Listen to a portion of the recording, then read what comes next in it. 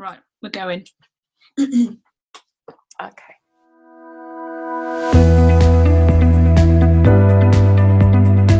Welcome to the first real episode of the Full Stop podcast with Berenice Smith from Walking Our Shoes, Sarah Lawrence from After the Storm, and of course me, Michael Hughes from Married and Childless. This show is especially exciting for us as our very first guest is an author, a thought leader, a TEDx speaker, and the founder of Gateway Women, and if you haven't guessed by now, Jody Day. But more about Jody later.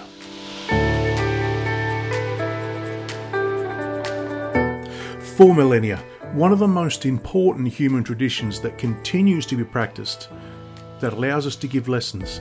It teaches us to love, to forgive, to be just and strive for better than what we have. Be it a fable from Aesop, a fairy tale from Hans Christian Andersen, or even J.K. Rowling. It's storytelling. Storytelling helps us make sense of our world and to share that understanding with others. Our first two episodes are dedicated to this tradition of storytelling. This week, we explore what it means to speak out, something very hard for the childless community to do. Our next show, we'll be delving into the minds of those that have written their story. And we want you to think on this as you listen, because we want to tell you, yes, you, your story is no different.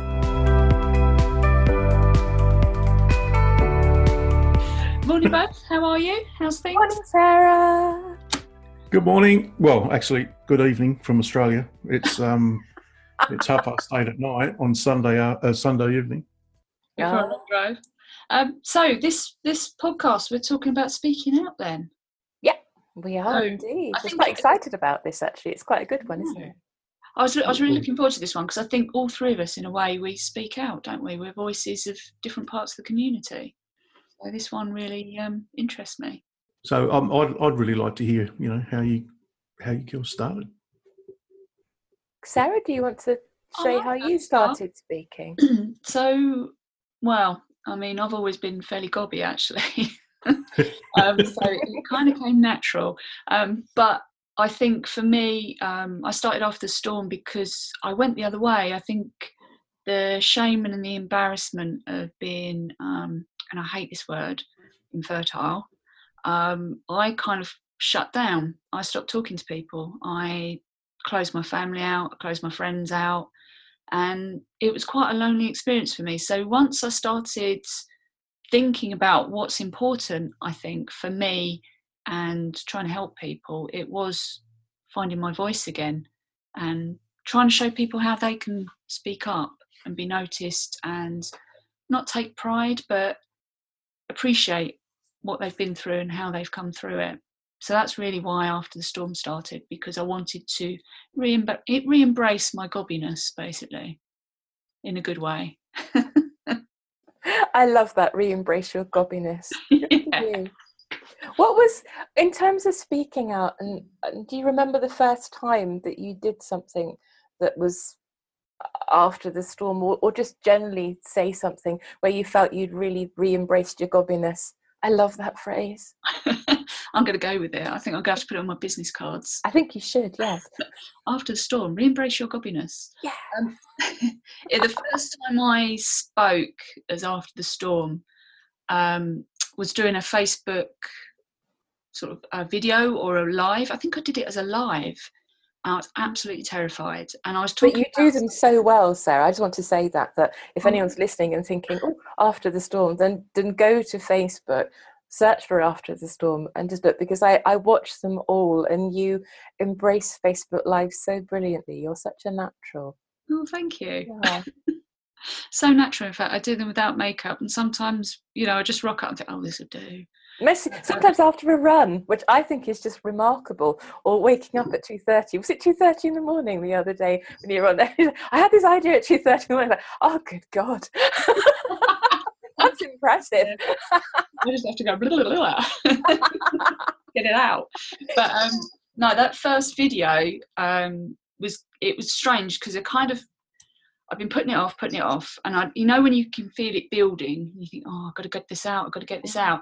And that first video, I can't even remember what I was talking about. It was something very, very high level, but then I started talking about my thoughts and my feelings, and you can kind of feel them bubbling up from deep within you and get emotional and stuff. So for me, I knew that even though I want to help people, it at some level for me, it's also a healing process, being able to talk about it, being able to get it out there, and making people feel, oh God, this is another awful word, but normal, bunny ears, normal. Because I think going through it, you feel anything but, personally. I don't know how you guys felt when you were going through it. But yeah, it's nice to know that there's somebody out there that's talking about it and kind of normalising all of your emotions, all of your thoughts. Well, I think one of the biggest ones for me was jealousy. Oh, yes. Yeah.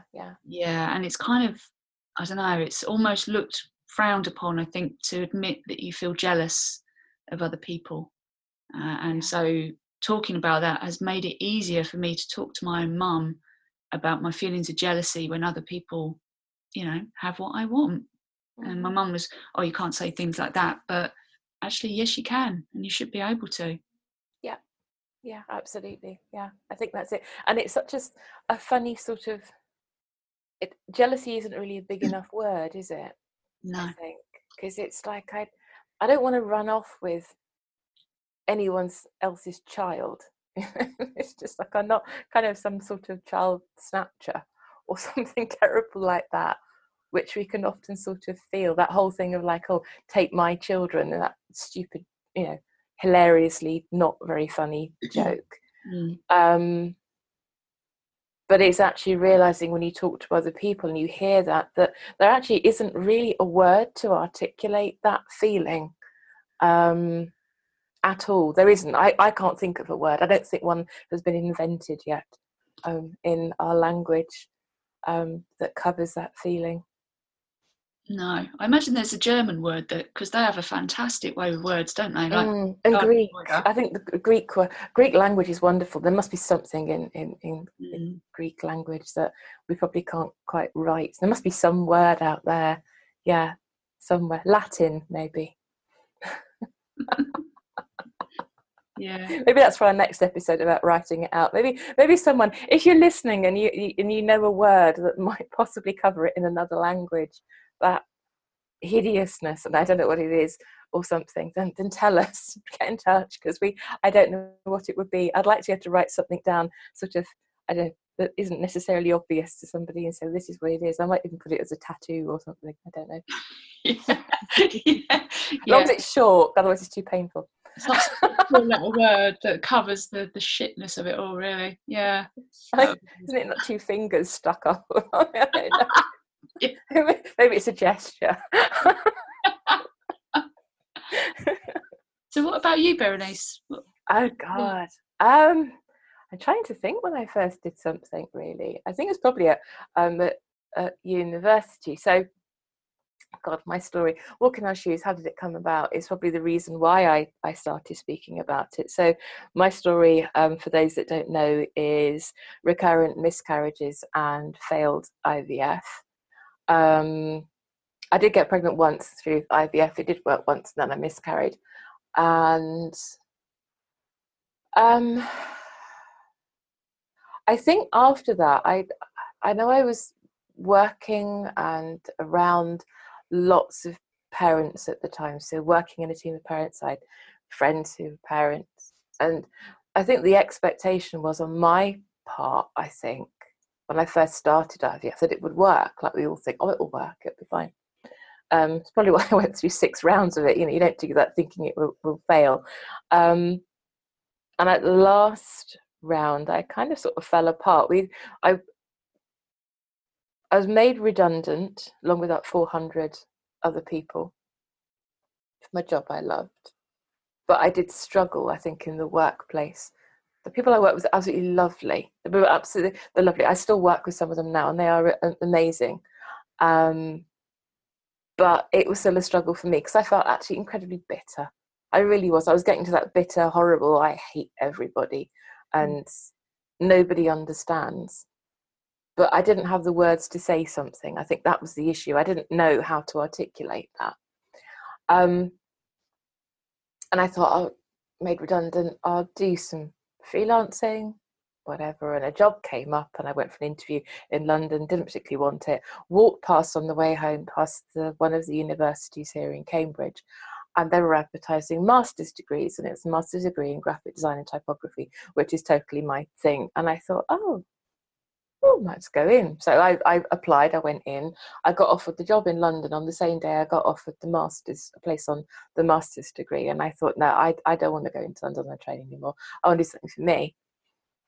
And that, I always say that design sort of saved my sanity, and I can't underestimate how much that did at the time.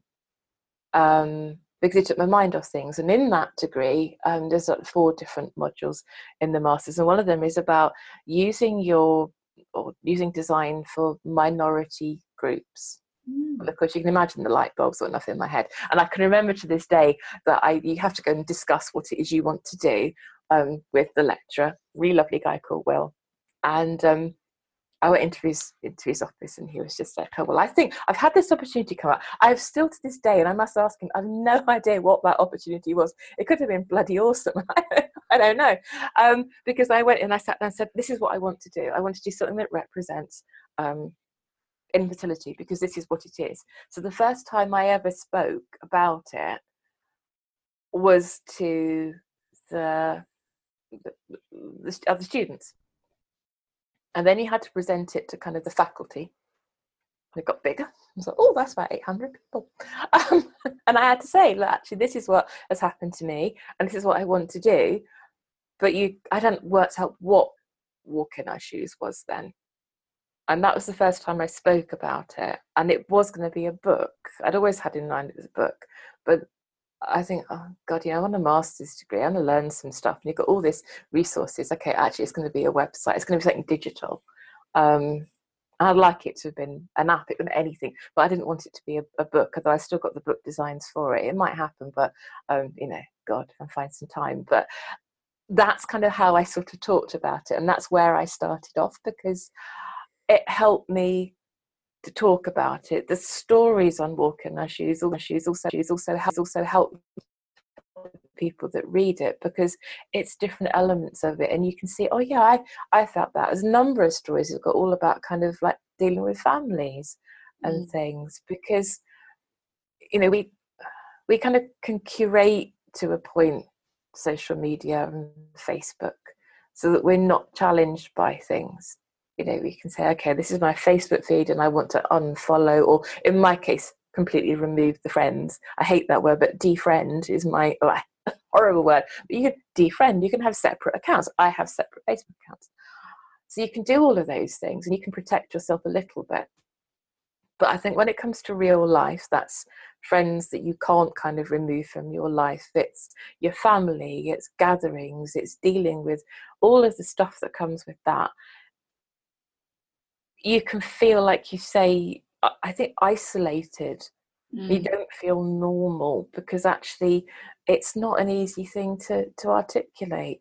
There just isn't a vocabulary or a way of speaking that I've ever found that can actually sort of express that, how you feel and about what it is you've been through. I cannot. I mean, I know when I went through counselling, and I know we'll talk about this in a future episode about mental health, but I know just briefly that when I went through counselling, one of the things that happened to me was just trying to explain about moving my life on somehow, and how hard that is to get the words out, to even explain what that might mean and what it looks like. How the hell do you say it? And how do you say it to people who have known you all your life? Your cousins, your siblings, your uncles, aunts, parents, because you're not the same person that you were prior to knowing that you can't have children, because actually it's the thing that it's why you're part of the family, why you're part of maybe friendship circles, because actually you have something in common. And then you have to kind of create a new sort of, like bunny ears again, family, bunny ears in quotation marks, sorry, just for those, obviously we're on the podcast, you don't know that. but it's finding another language, and maybe speaking out is about finding other words, you know, whether you write it down or whether you speak about it. And I now speak to people of a mixed sort of demographic. So I go, a lot of Walk in Our Shoes now is tailored around speaking to people who aren't, in fact, I've done talks in Cambridge here to the university, to business groups, and a Petra Kutcher.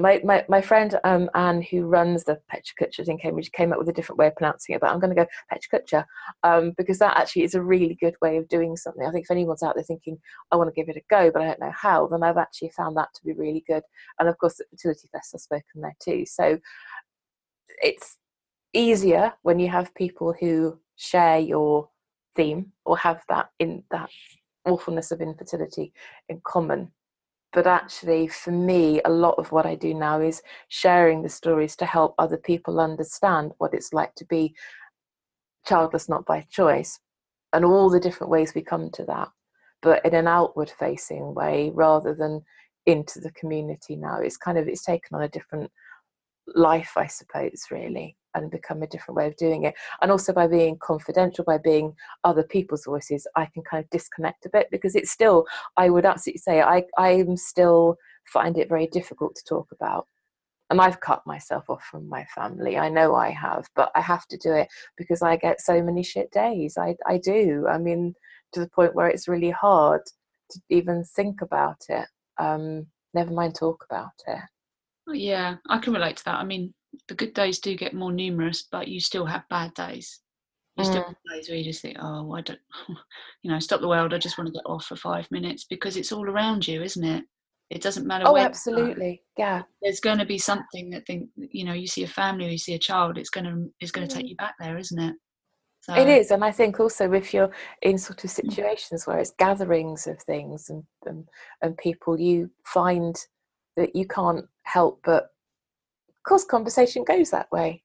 It does, it absolutely does. I can remember, sitting with friends and with family, and they'll talk about something. It might have been something innocent, like, bus ticket prices. I remember a conversation about that and about how kids go free, and I have nothing to contribute to that conversation at all. And I think by talking, we can give people clues as to what might be good and might not be good. And it's interesting because I find that my best friend in the universe is a mum. My lovely friend Sue, and she's got 2 beautiful, beautiful daughters. And we could talk about anything to do with her kids, And I remember sitting actually in March, we were all around a house, and she was talking about the fact that, about, not about giving birth, but it was a comment that she made about, well, I about deserving some cheese scones that her mum had made her. Because she'd given birth. Did not even faze me whatsoever, because I thought, well, yeah, you bloody well did do that, you bloody well deserve those scones. Because actually what it is that she listens, and we share respect for that. I respect that actually, bringing up 2 kids is bloody hard. She's had a lot of stuff on her plate, but she also respects actually that I have been through shit too, different shit. But it's still shit, it's still rubbish, it's still awful, and it's still difficult, and life still has so many challenges, so much stuff that you have to get through.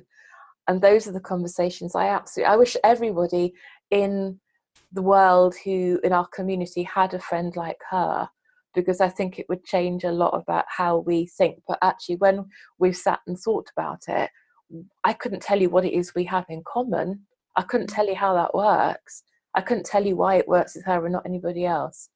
I don't know, but it just works. It's interesting. But it's speaking. It's interesting because I haven't got a friend like that. I haven't got a friend that has a child that I can sit and talk about like that. It's generally so child-centric. But it's interesting that women are able to connect on that level. What's your take on it, Michael? Because obviously as a chap, it's probably different, isn't it? Do men talk about it in the same way? Not really. As I alluded to, on my post on Facebook yesterday. Well, I did allude to it. It was about men don't talk. And when I'm listening to you girls talking about this, I go back to my previous place of employment where we had what we used to call the table of knowledge. It was the meeting table in our sort of cubicle, and come lunchtime we'd sit around that. And I've always, over the years, I've developed a fairly thick skin, so I can talk about my childlessness. But whenever I would, there would be stone cold silence. Now, I know the guys who I work with supported me. We thought we continue to think a lot of each other, but silence, because they didn't know what to say, because it's not something we talk about. It's interesting, actually, just because I'm just sorry to interrupt, but I just think sometimes the stone cold silence is that better than the fixing, because I think women, and I'm being very kind of like challenging here and a bit kind of broad sweep, I suppose, at gender, but I wonder, women in my experience seem to fix. Yes. Oh, it'll work. Oh, well, you'd have one of mine, or relax. Somebody that, relax. Or when I went back in to an office after I'd had a miscarriage, and I've been off with that, and they knew that, I was told that this person, I'm crying so much, I don't know what to say to you. I feel guilty for having my children. But we better, I don't think silence is good. And the table of knowledge sounds positively terrifying to me if you aren't sharing knowledge, and you talk about knowledge and it's a mutual two-way conversation and you're met with silence. I can't imagine how fucking terrifying that would be. I think that must be terrible. I guess, as a guy thinking about it, it wasn't terrible, but it was indicative of how men behave. It was indicative of why guys don't talk, because they could misinterpret that silence, and so it taught me some response skills. So instead of leaving the stone cold silence if I'm not being cheeky, I'd bring that up with, but it's okay, we're fine, we can talk about this, don't feel bad. And I've found that has worked, and it continues to work. I use it a lot, and it starts a conversation again. But what it also does is it clicks in my mind that there's more to life than this.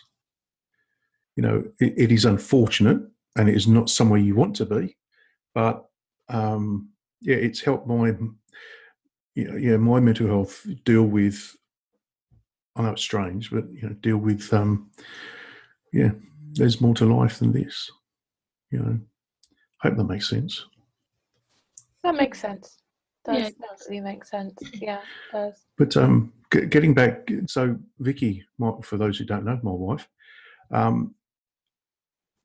listen to your story about your best friend and the two children. So Vicky just recently, well, we both went to her 21st birthday for our good friend's daughter, who Vicky was actually at the birth. I mean, wow. Literally at the sharp end at the birth. Oh, because her friend wanted to include her in her life, and wanted to include her in this child's life, and has done for 21 years. They have a fantastic relationship. So it's weird how it works. But her friend has always been inclusive of Vicky. So it's almost been like there's three of them. And Selena says, "That's my Auntie Vicky, and she's the best auntie I've got." So it's strange. But at the same time, she can have her bad days. Mm.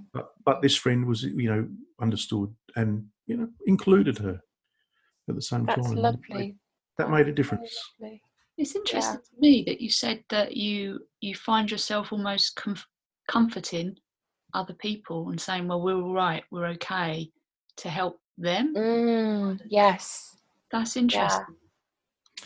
Well, that's the way I look at it, because I have a firm belief that we are all good. It's a very, very small, percentage of the population who aren't. But as a whole, we as humans are, in essence, good people. And, so I can imagine that there would be some, empathy that would certainly, be sparked if you say that sort of statement that, sorry, we don't have children. And I think that's healthy. Both Vicky and I talk about, and she is absolutely determined not to be bitter about our situation, because that's not who she wants to be. Of course, she's sad, and yes, she has her bad days. Probably more than she admits to. But and that goes along our ethos about how we deal with this is be positive, don't be bitter, and generally people are good. So why chastise them? Yeah. I agree. I don't want to go down the bitter way. I definitely don't. It's too easy, I think, isn't it, to get bitter and resentful and angry about it. But I don't know. I'm a bit more ballsy. I can't apologise for making other people uncomfortable. That's not my problem. I've got enough shit to deal with. So if you're uncomfortable with me talking about it, I'm sorry, I'm not going to apologise for it. You have to find your own way of dealing with it. But maybe that's me. Maybe that is a little bit of anger, maybe. But I find that, to a certain extent, you have to live around other people that have children. That, I'm not going to cut everybody out of my life just because they have children. That wouldn't be the right thing to do either. But that doesn't mean that I then have to apologise for feeling the way I do, for existing the way I do, and having the lifestyle I have. So if it's met with silence or it's met with discomfort, that's not my problem. Maybe that's just me. What do you think? I kind of can see that. I see a lot of that in myself, in that I will, the older I get, maybe the more I see how people hurt because of this, the more I think, oh well, it's like you say, it's not my problem. What's the phrase? Is not my, your uncomfortableness isn't my problem. Or there's a phrase that I know I've seen bandied around in groups. That's not it. I'm paraphrasing, but you have to kind of, it goes back to kind of someone sort of saying that being guilty for having children when I had not.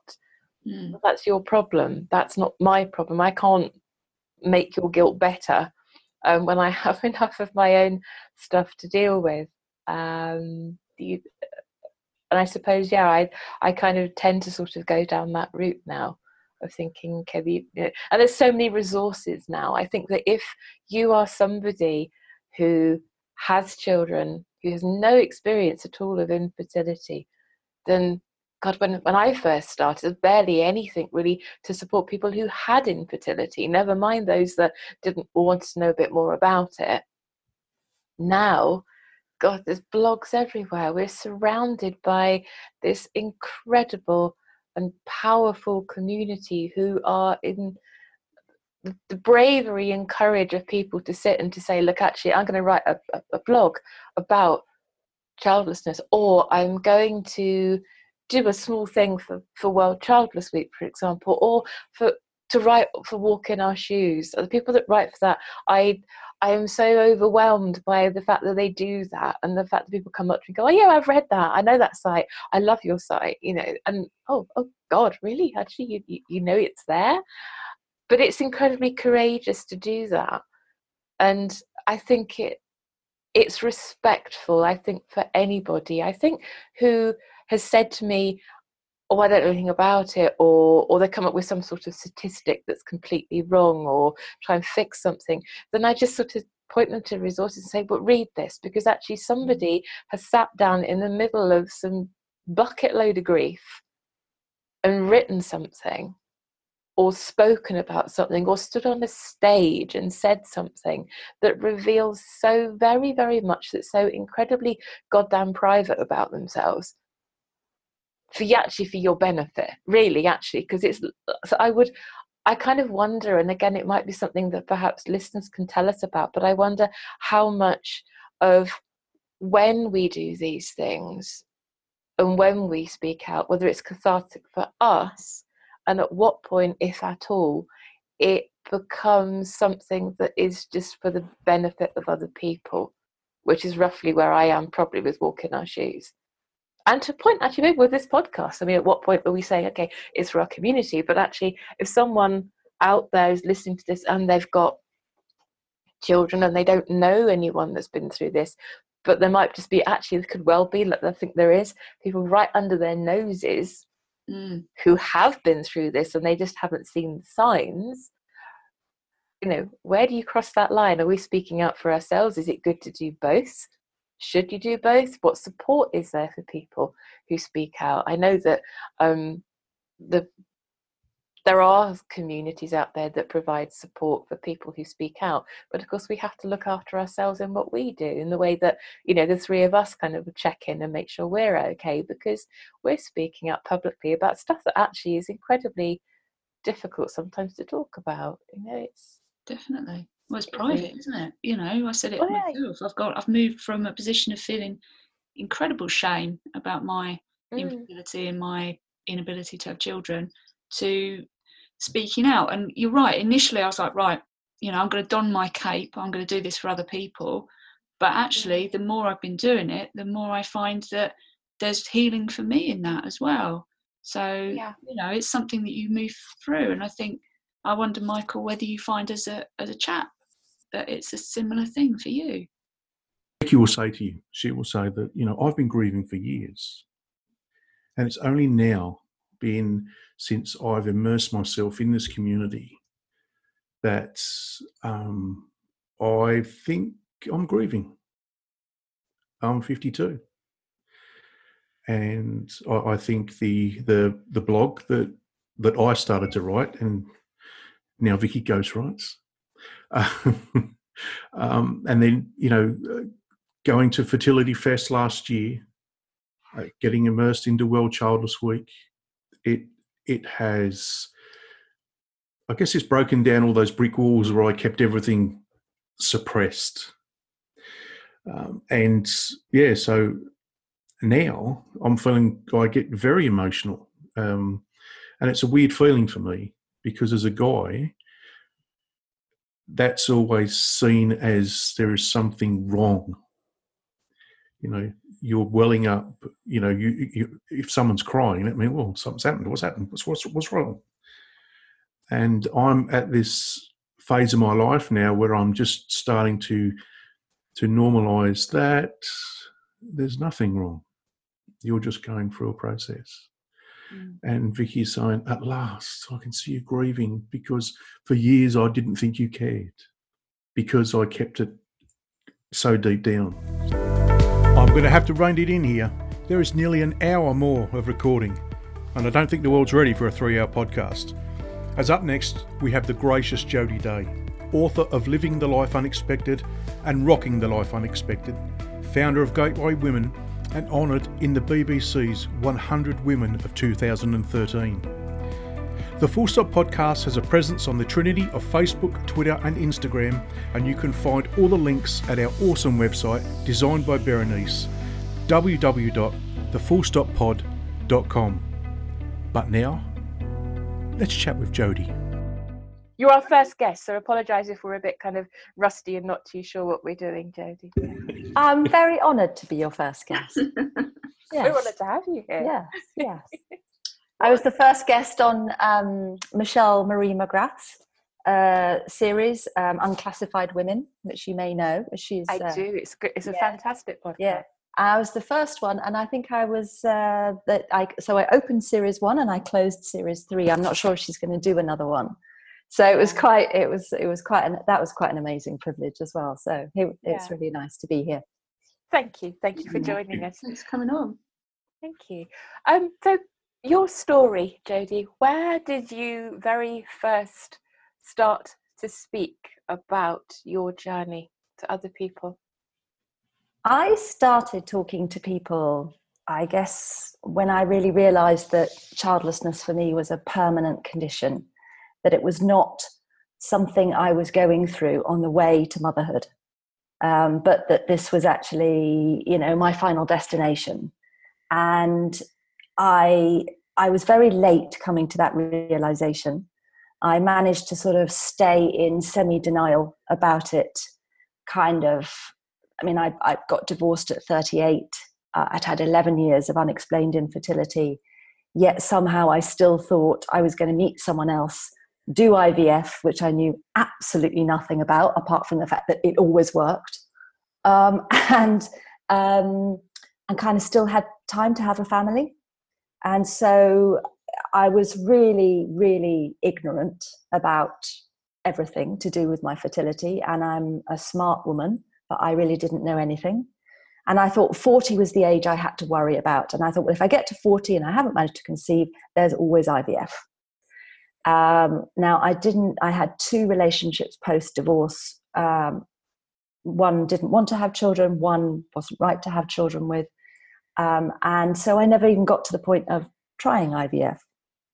But I was beginning to learn, as I trod through my early 40s, that it might not be quite such the silver bullet I thought it was going to be. So when my second post-divorce relationship broke up when I was 44 and a half, I thought to myself, well, even if I met someone tomorrow, we'd need to know each other for at least a year before we could even consider IVF. I'd be 45 and a half. And even my optimism couldn't quite swing that one. I just thought, it's game over. This is it. I'm done. And I didn't know about donor eggs. I couldn't have afforded them. I was single, broke, self-employed, didn't have my own home, no secure income, no secure job, as well as being pretty much an emotional basket case by this time anyway. So, single motherhood had never been my dream, and it wouldn't have been an option for me. So it was really I felt all the shutters come down. So that was kind of the beginning of it. And I, you all know me, I'm quite an open person. So I just started trying to talk about it. I'd been through divorce. My ex-husband's, our marriage broke down because of his very severe addiction problems. I'd been open about a lot of the traumas I'd been through in my life, and I'd received a lot of support for them. So I kind of expected to get support for this. And I was absolutely stunned by the response. And I remember one friend who 7 years younger than me, she was childless, single. She was fearing that, it wasn't going to work out for her. And I remember one day sort of saying to her, as I was kind of processing it, I think I'm not going to be having children. I think I'm kind of coming to terms with that. And she said, it's not okay for me that you're going to be okay with this. And I was like, what do you mean? She says, you can't sort of get through this and be okay with it. I can't cope with that. And I kind of looked at her and I went, my childlessness isn't actually catching, right? And it's it was so extraordinary that the responses or non-responses I would get. And nobody in my family, in my friends, in my acquaintances, in my colleagues, in wider society at that time, this is kind of a decade ago, was childless not by choice. Everyone I knew either had just had children when they wanted to, or had IVF and it had worked. And I knew a couple of people who'd chosen not to have children. But I didn't know anyone else for whom they'd really wanted to, and they hadn't been able to. And nobody would let me talk about it. So my first experience of trying to talk about childlessness was within my group, within my friends, within my family, within my colleagues. And my experience was that nobody would let me talk about it. They would just shut me down with what I later came to hear were called bingos. And, just sort of either tell me kind of it's not that bad or get over it, or, are you still banging on about that? And so I gave up. I gave up trying to talk to people about it because it was embarrassing. And also my internal reality became so painful that it got to a point where I stopped talking about it because it didn't help. And also I was bored of thinking about it and bored of in my own head. So when, I go to the pub with a friend and she'd say, oh, I've just been talking about myself. I said, that's fine. Please just talk about yourself. I am so bored of the inside of my own head. I'd really rather listen to the inside of yours. Because I felt that my childlessness was an incredibly lonely place. I was in my mid-40s. I was single. I was childless. I was working by myself, for myself. I was living somewhere where I couldn't have a pet. I felt I had, because of my grief, although I didn't know it was grief, I'd pulled away from all my friends who'd become mothers.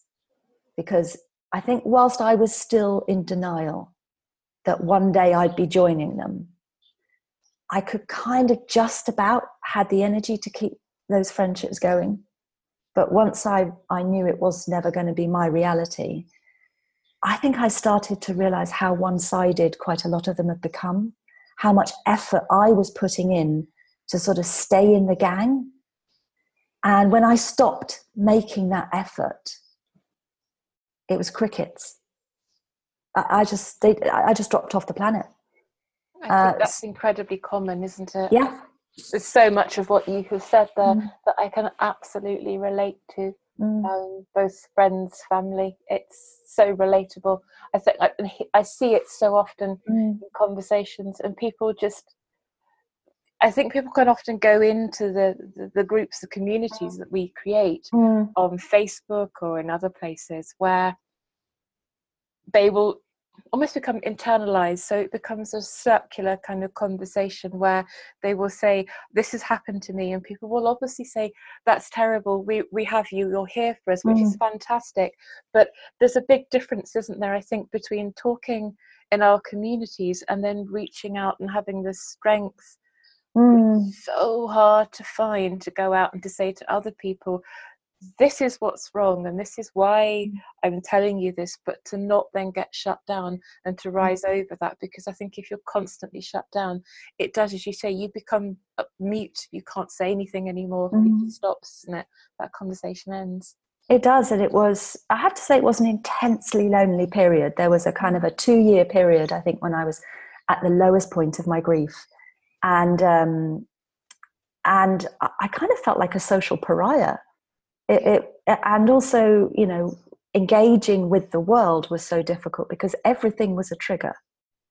It was. I remember the royal wedding happened, not the one that's just happened, but the one before, and everyone. It was like a national holiday, and everyone was out, watching it together in pubs and things, with families getting together, and I was at home on my own, and I don't know, I just felt like every aspect of society was something I was now seeing through a window, but I wasn't actually a part of it anymore.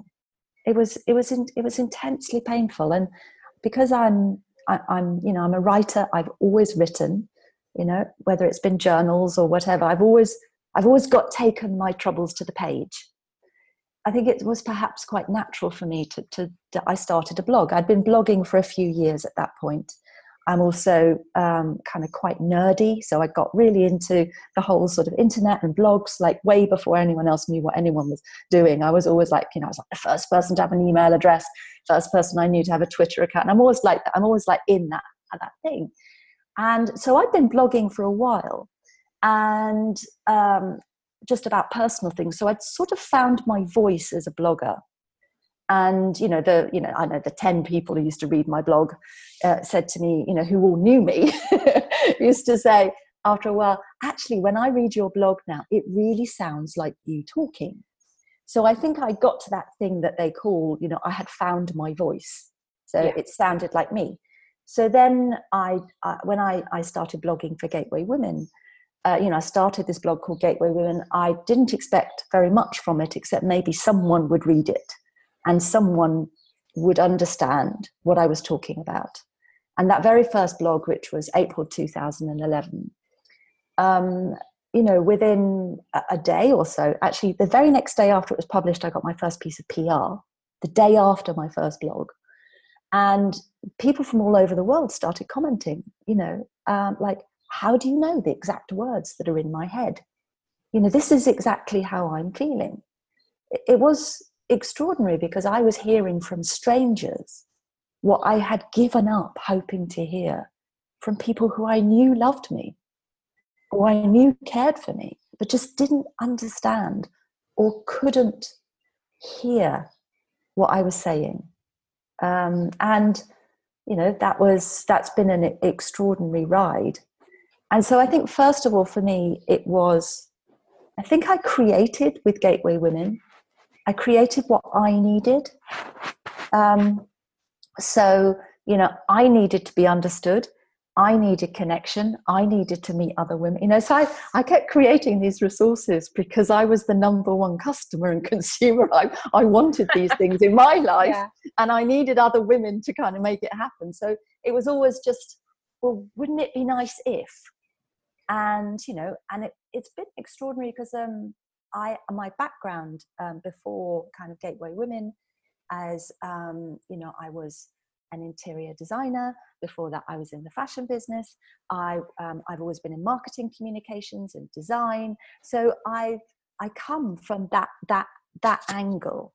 So, and then I was like an early adopter. I was one of the first sort of women in tech.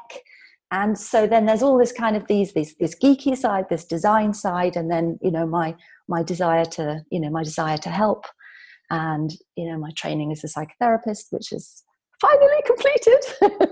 Congratulations! I'm so happy for you. Oh God, 8.5 years, but I am now a qualified integrative psychotherapist, and so all of those things kind of came together in Gateway Women.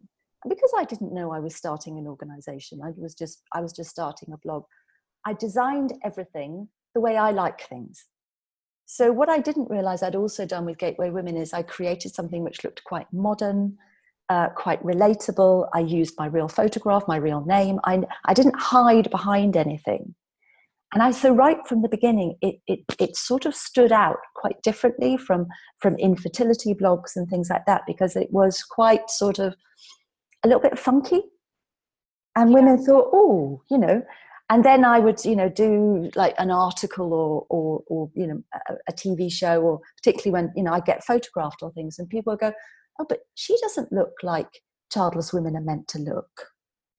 So it was really fascinating how just by being me, that in itself was enough to start breaking down the stereotypes of what women and men like us are meant to be like.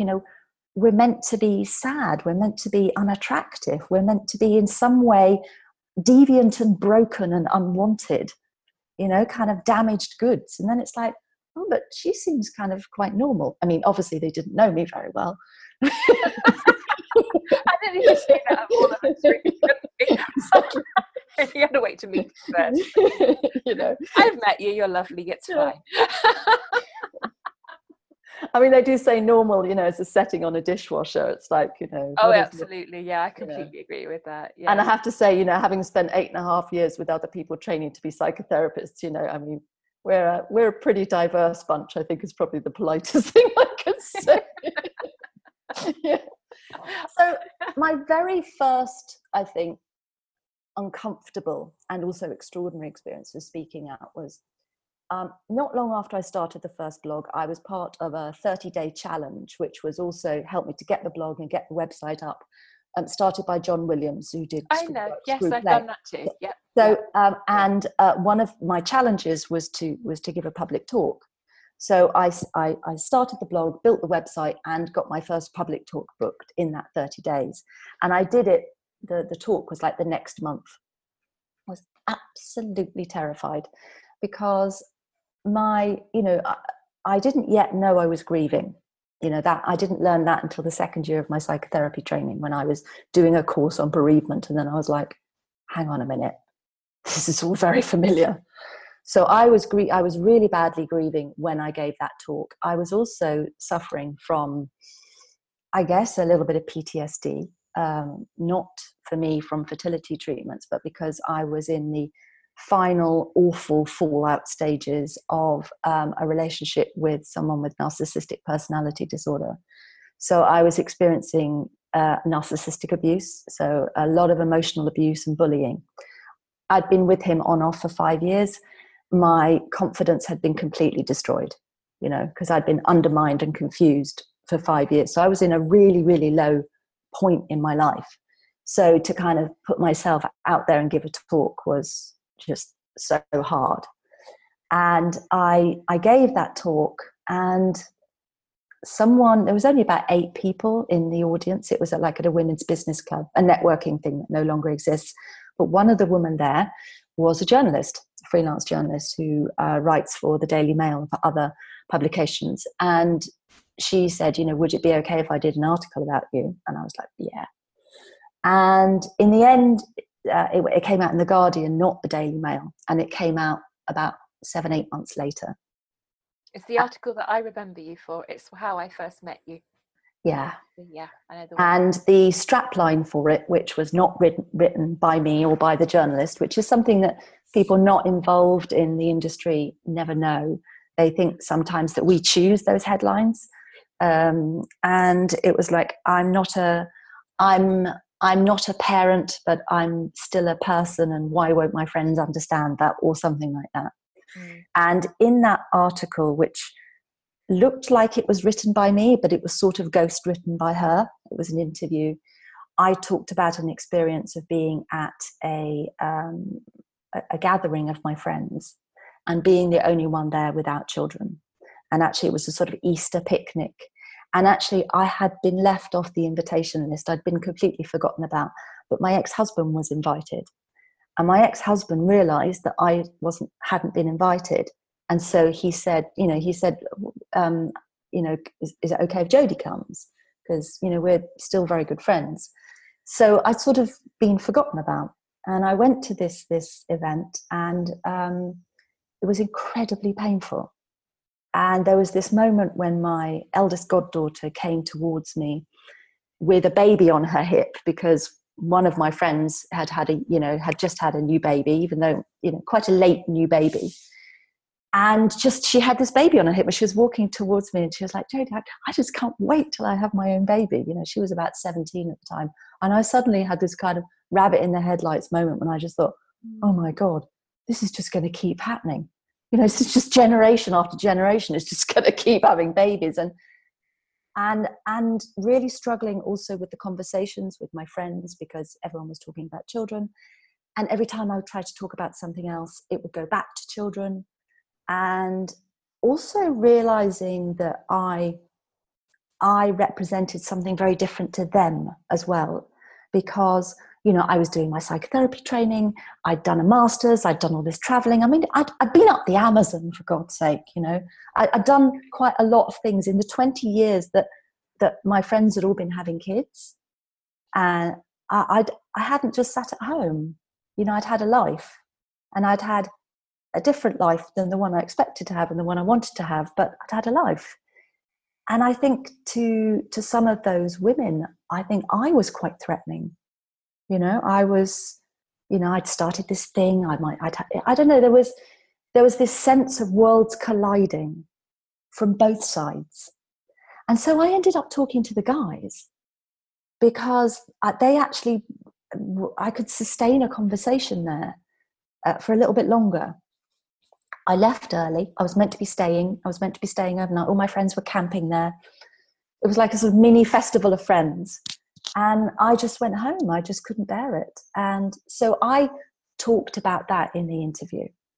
And I didn't mention any names. I wasn't critical. I wasn't in any way judgmental. It was very much about, this was my experience. This was how hard it was to be me. And I don't know what I expected. I certainly didn't expect the response I got, either from people I didn't know, like yourself, Berenice. You know, I got more than 400 personal emails after that, as well as, you know, loads of comments online. People still read that article.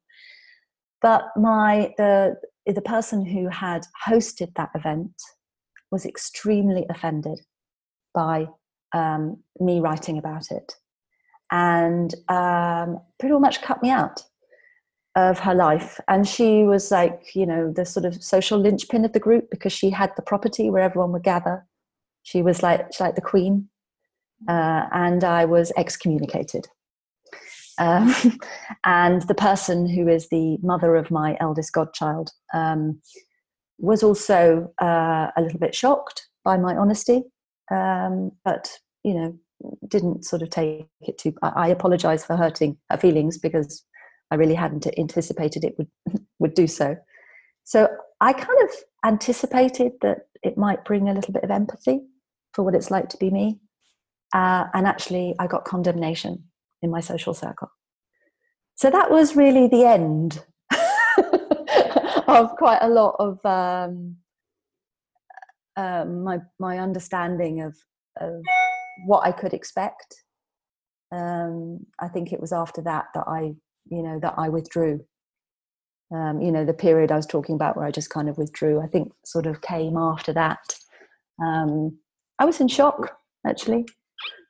Yeah. I think it's so, again, it's just so relatable. I think people, I know I had an experience very similar to that at a wedding that I went to, and it was in our local pub, the landlord and landlady, and I can vividly remember sitting with the women, and they'd brought kids with them, with grandmothers, and my husband had gone off to talk to this male friends, and I ended up going over and talking to the guys. Actually ended up getting kind of vaguely sort of molested by somebody, and no one really particularly caring about that, and all I'd done was just try to get away from the women. And I remember just thinking, I just don't want to be here anymore. And that's one of the very last sort of parties that I've been to, and certainly I think with friends and family who don't have that empathy, it's like a subconscious thing. Children always feel like they're a safe subject for most people ordinarily, but for us it's different. It's not, and it's just historical, isn't it? Everyone talks about kids. Is there anything else you can tell me about you? But I think for some of my friends who were kind of consumed by motherhood, I think that actually was quite difficult for them to. I think they were out of practice. Yes. Actually having a sustained conversation about anything else, and I think me trying to do so was quite difficult and threatening to them. I can see that. Yeah, absolutely. I think a lot of the people I know who are parents, it's because they've retained their identity. They have other things. People that I work with, my really good friend, who has just been friends for life, again, has retained her diversity. She has interests. We can talk about other stuff. It just makes such a big difference. But I find that they're very few and far between. All of my friends who are mothers, either the ones I've made in the last 10 years or the ones who've survived, have not collapsed their identity into motherhood, which is my term. They would never have put their child's picture as their profile picture on Facebook. They never describe themselves as so and so's mum. They are them, and they are mothers. And so I'm the same, I'm the same with you as on that one. So that was my first experience of kind of really speaking out in public. And although it kind of created Gateway Women in a way. The response to that article was so massive that it sort of was the big boost that brought loads of women, mostly, to Gateway Women. Although, Michael, there have always been men who have emailed me. There are many men who follow the Facebook page, all of the public areas of Gateway Women, and they do email. Whenever I'm on the radio or on anything. I always get loads of emails from men, and I always try, thanks to knowing Robin Hadley and working with him, at AWOC, I learned so much. I always kind of drop in something about childless men, like when I'm on Woman's Hour or something like that. I always get it in there, and because otherwise Robin rings me up and gives me hell. So he's got a reputation for that. Yeah. And he doesn't ring me up, but he'll mention it. So he sort of sits with me whenever I do these things, and I think it brought me lots and lots of great new connections in my life with the childless community, both in the UK and internationally. And I started to connect with other women like me who were writing blogs. That group, which has kind of now become like the Global Sisterhood. We have a private Facebook group where we all kind of support each other. The women who are supporting other women support each other. And, Gateway Women has grown from that. So I think as I came through my own grief, I've been through my grief now, the worst of it for several years now, which is quite extraordinary. I think the experience of the shame of childlessness and the isolation of it, I think when I came out of it, I do say in my work that grief is an identity transformation. It is a process of identity transformation. What is no longer needed for the onward journey is kind of burnt away. And it's an incredibly painful burning away of you don't need that part of you anymore. The person who came out the end of this process, which is the one that is a lot more courageous than the one that went in. I will, although I'm not that great, believe it or not, at sort of standing up for myself in my personal life. Luckily, I don't have to do a lot of that, anymore. I've always been someone who stood up for the underdog. I was always the one that, looked out for people at school. And I think there's something, that it's just fired me up to want to be the voice for those who feel they can't speak yet. And I don't know, when you've been to hell and back, like we've been, the grief of childlessness is something that nothing could have prepared me for. It has been the most profoundly painful existential dark night of the soul that I did not know if I would survive. I really didn't know if I would get through this. There were days, months, when I wasn't, I don't know, what is suicidal?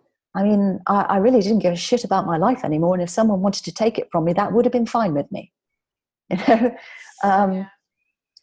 Not waking up in the morning would have been fine with me. It just felt like a burden, my life. And I really didn't know how I was going to live the rest of it feeling like that. Coming through that, when you discover, and you go to hell and then you discover it's also got a basement. It changes you. And so now speaking out, I've become like taboo girl. That's my superpower. Whatever we're not meant to talk about, childlessness, infertility, menopause, aging, death, abortion, whatever it is, it's just like, Jody's here, let's talk about that. I seem to be absolutely attracted now to, it's like the things that people don't want to talk about. That is what I want to talk about. My capacity for trivial conversations, my capacity for social niceties seems to have been burnt away. Although it does make sometimes sort of normal, in inverted commas, I'm doing air quotes now, sort of normal social interactions. I don't know, I'm having to relearn how to do those, because I've got so used to having fascinating and intense conversations with brilliant people who are childless that when I go out with the normals, I'm just thinking, really? Is this all you've got? Is this what we're going to talk about? Do you know that actually, I think that is so true. God, yes, it is. It is, isn't it? Because you do. I know when I come back from anything to do with childlessness, whether it's Fertility Fest or at the end of World Childless Week, and you immerse yourself in this, and you see all these people doing these absolutely incredible, brave and courageous, amazing things, and then I get back on the train and I come home and I think, Oh. Oh. Yeah. Oh, how Yeah. disappointing life can be. And it's like sometimes perhaps, you not that I'd say what I've been through is necessarily worthy of it all the time, but there's an awful lot of times when I think some ways I've become a better person for what I don't have. I'd never be sitting here talking to you three. You wouldn't be sitting here. I would not know you. And that would be a really, really terrible thing. I wouldn't know Michael or Sarah doing a podcast. All the stuff that we all do. And it's incredible. We're an incredibly powerful and talented community. Yes, we are. And I think the entry level price that I paid to become who I am is completely unacceptable. However, I really treasure who I am now. And I love the work I do and the privilege of being able to do it and the privilege of being able to speak up for us all.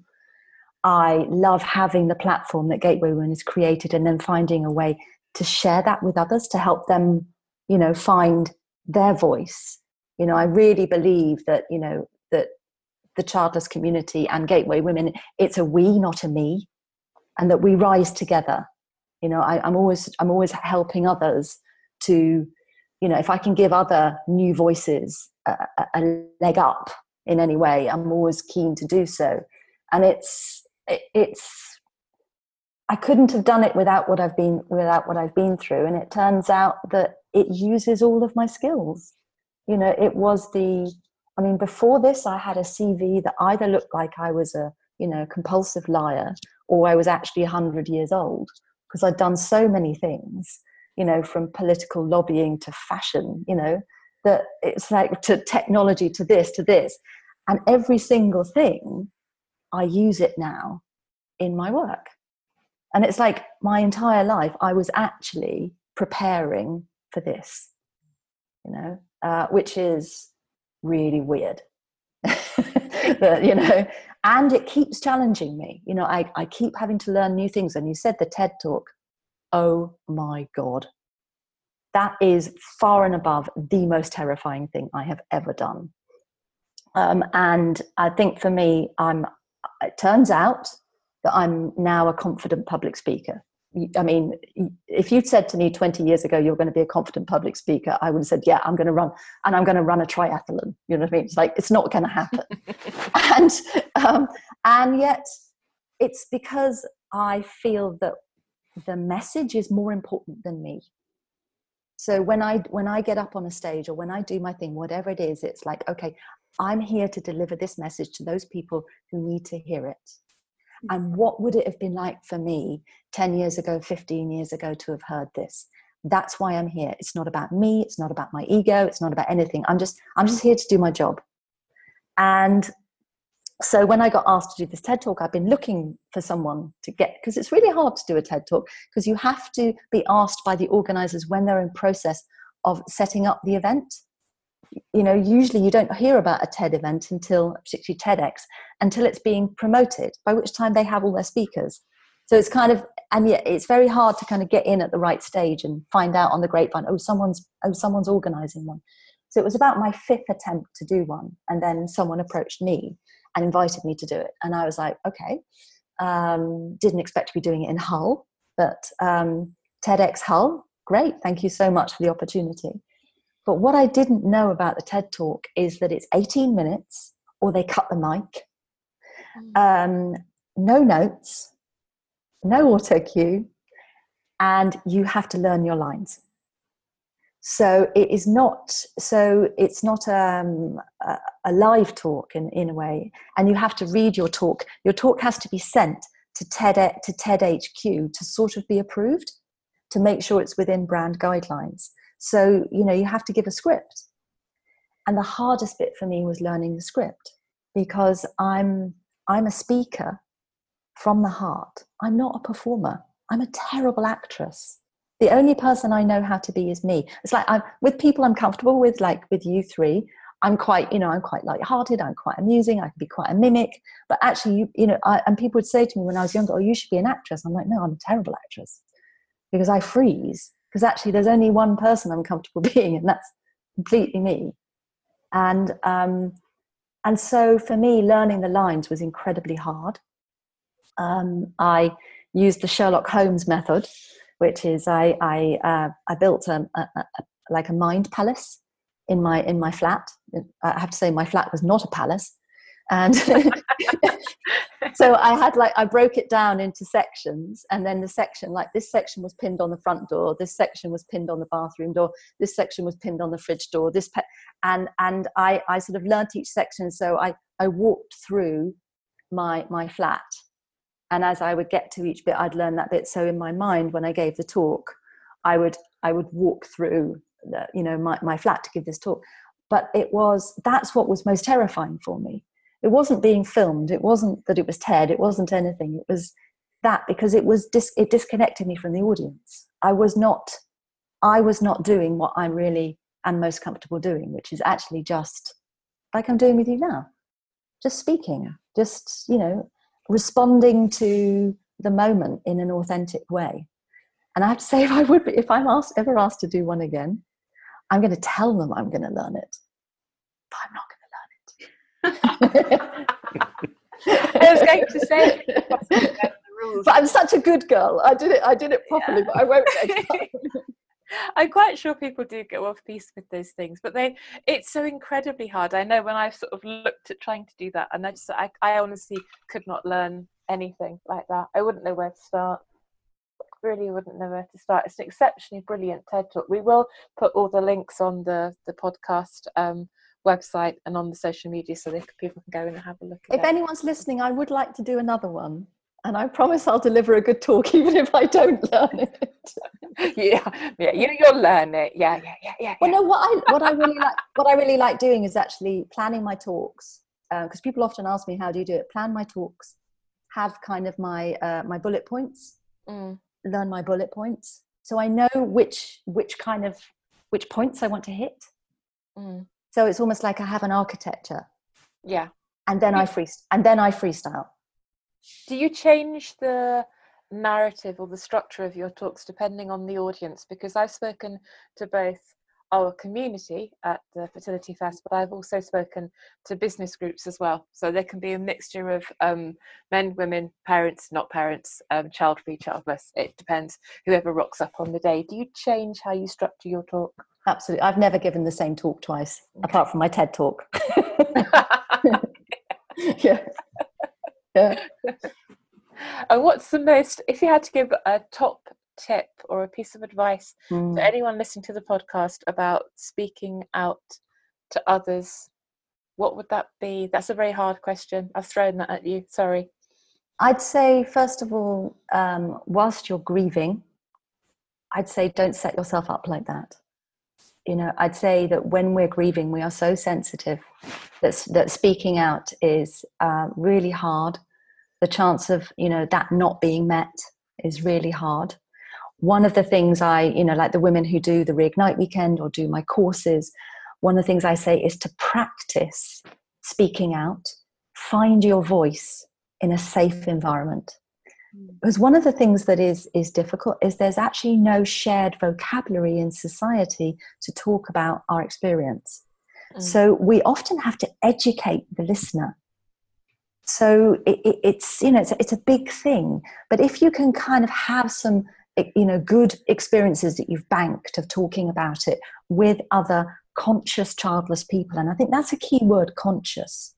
Because it's not just someone who is childless, because many of us know people who are childless who don't talk about it, don't go there, and aren't interested in it.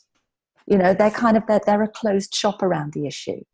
But there are others, which I call conscious childless people, who are actually really engaging and grappling with the issues themselves and the issues in their community and society around this. Those are the ones you want to talk to. So I would say start with a safe group of people where you can get some experience of being heard, find what shape your own narrative. How do you want to tell your story? What sort of terminology do you want to use to describe your experience? Get kind of comfortable with it. And that helps in a way you grow your confidence then you can perhaps start speaking to others. You will experience a lot of bingos. Those are in my TED Talk, but those are, gosh, I thought you were over that. You would have made such a good mother or father, or why didn't you just adopt? Why don't you just have a baby on your own? There's the whole range. Gosh, you dodged a bullet. Kids aren't so wonderful, have one of mine. There's a list, and we've all heard variations on that list. Mm-hmm. Yes. One of the difficulties whilst we're grieving is that we experience those as shaming. Shame actually neurologically shuts down the part of our brain that allows us to speak. It actually shuts down Broca's center, which is the speech center of the brain. We go dumb, and we get that kind of sinking feeling inside us. We want the ground to open us. This is not a space really for having a conversation. So, but when you're not grieving, what's really interesting is that when I get those back from people now, if I can be asked, and I can't always be asked, it's a teaching moment. But not every moment is a teaching moment. And I'll sort of, if it feels appropriate, or I might say to someone, "Gosh, it's really interesting that that's your response." And I'm really curious about, and I'll start to try and engage them in a conversation about the bingo. And for example, childless people are selfish or something like that. I go, "That's interesting. So you never met a selfish parent. You just apply the slightest bit of logic to these statements and they crumble." Now, if that's someone who is open to having their point of view challenged, because actually it's not even their point of view, it's just this received piece of information that they've kind of inherited, that they spout out, and it's not even theirs. So it can be a really helpful kind of, and I'll say, that actually doesn't bother me, but 10 years ago, if you'd said that to me, I probably would have had to have gone outside and sat in my car and cried. And this is why. And I'm one in 4 or 1 in 5 women, because I'm a little bit older than you. So for us born in the early 60s, it was 1 in 5 women. Is 1 in 4 women rather than 1 in 5, is to say, like many other women, I don't have children and that wasn't the plan. And it can be an opportunity to really open someone's mind, to make a friend, and to educate it to perhaps hopefully the next time they meet someone who's maybe feeling a lot more vulnerable, they might be a little bit more thoughtful. A lot of people don't realize how much they hurt us. And also the difficult thing is that we're often not in a position, because we're not feeling strong enough, to explain why. Absolutely. So nothing changes. Yes. Yeah. They can't read our minds. Yeah. Yeah. And that's why, even though I no longer am troubled by my childlessness, I don't actually think about it anymore. It's like, there was a point 7 years ago, it was like, being an alcoholic. It's like, "Hello, my name's Jody and I'm childless." It was the most important thing you needed to know about me. It isn't anymore. It's part of my identity. My grief broke my heart open, grew my identity bigger, and it's now bigger than me. It's bigger than my childlessness. My childlessness is a part of me. It's a part of the context of my story. It's a part of what got me to where I am today. It is not the most important thing about me anymore. But the reason I stay passionately involved with the childless community is I know that, you can't fight. It's very hard to have a voice whilst you're still grieving. And I just want the next generation of childless people, those boys and girls that would have been our children, some of whom who would have ended up childless not by choice. I just want them to feel more included and more understood than we've experienced. And that's what my mother's heart wants to do in the world, is to make a softer landing for others. That's amazing. Thank you so much, Jody. That is a really, really good place, I think, to end our guest slot today. We're so delighted that you could join us on our little fledgling podcast. It's amazing. Thank you so much for your time. Well, bon voyage. I shall metaphorically crack. Here we are. Here's my bottle of water. I'm not going to throw it over my computer. I'm going to clink it on the side there to wish you bon voyage, full stop podcast. Thank you. Thank you very much, Jody. Thank you, Jody. Thank you. And that is where we're going to have to leave it for now. We really enjoyed making this. A special thank you to Jody Day. We'll put all her details in the show notes so you can find out about Gateway Women. Please don't forget to follow us on all the major platforms. And if you go to our website, www.thefullstoppod.com, you'll be able to sign up for our newsletter so you'll never miss out on an episode, as we have more exciting guests planned for the future. And what would be a tremendous help would be if you could share this podcast and rate us. The more ratings we get, the more people will see the podcast. So come on, help us spread the love. And lastly, to our Childless Not By Choice family, it's important for us to let you know you are not alone. I think that's the other thing as well about finding your voice. It's putting the vocabulary around it, isn't it? You know, we talked about it earlier, saying jealousy, anger, grief doesn't really seem to do it justice, does it?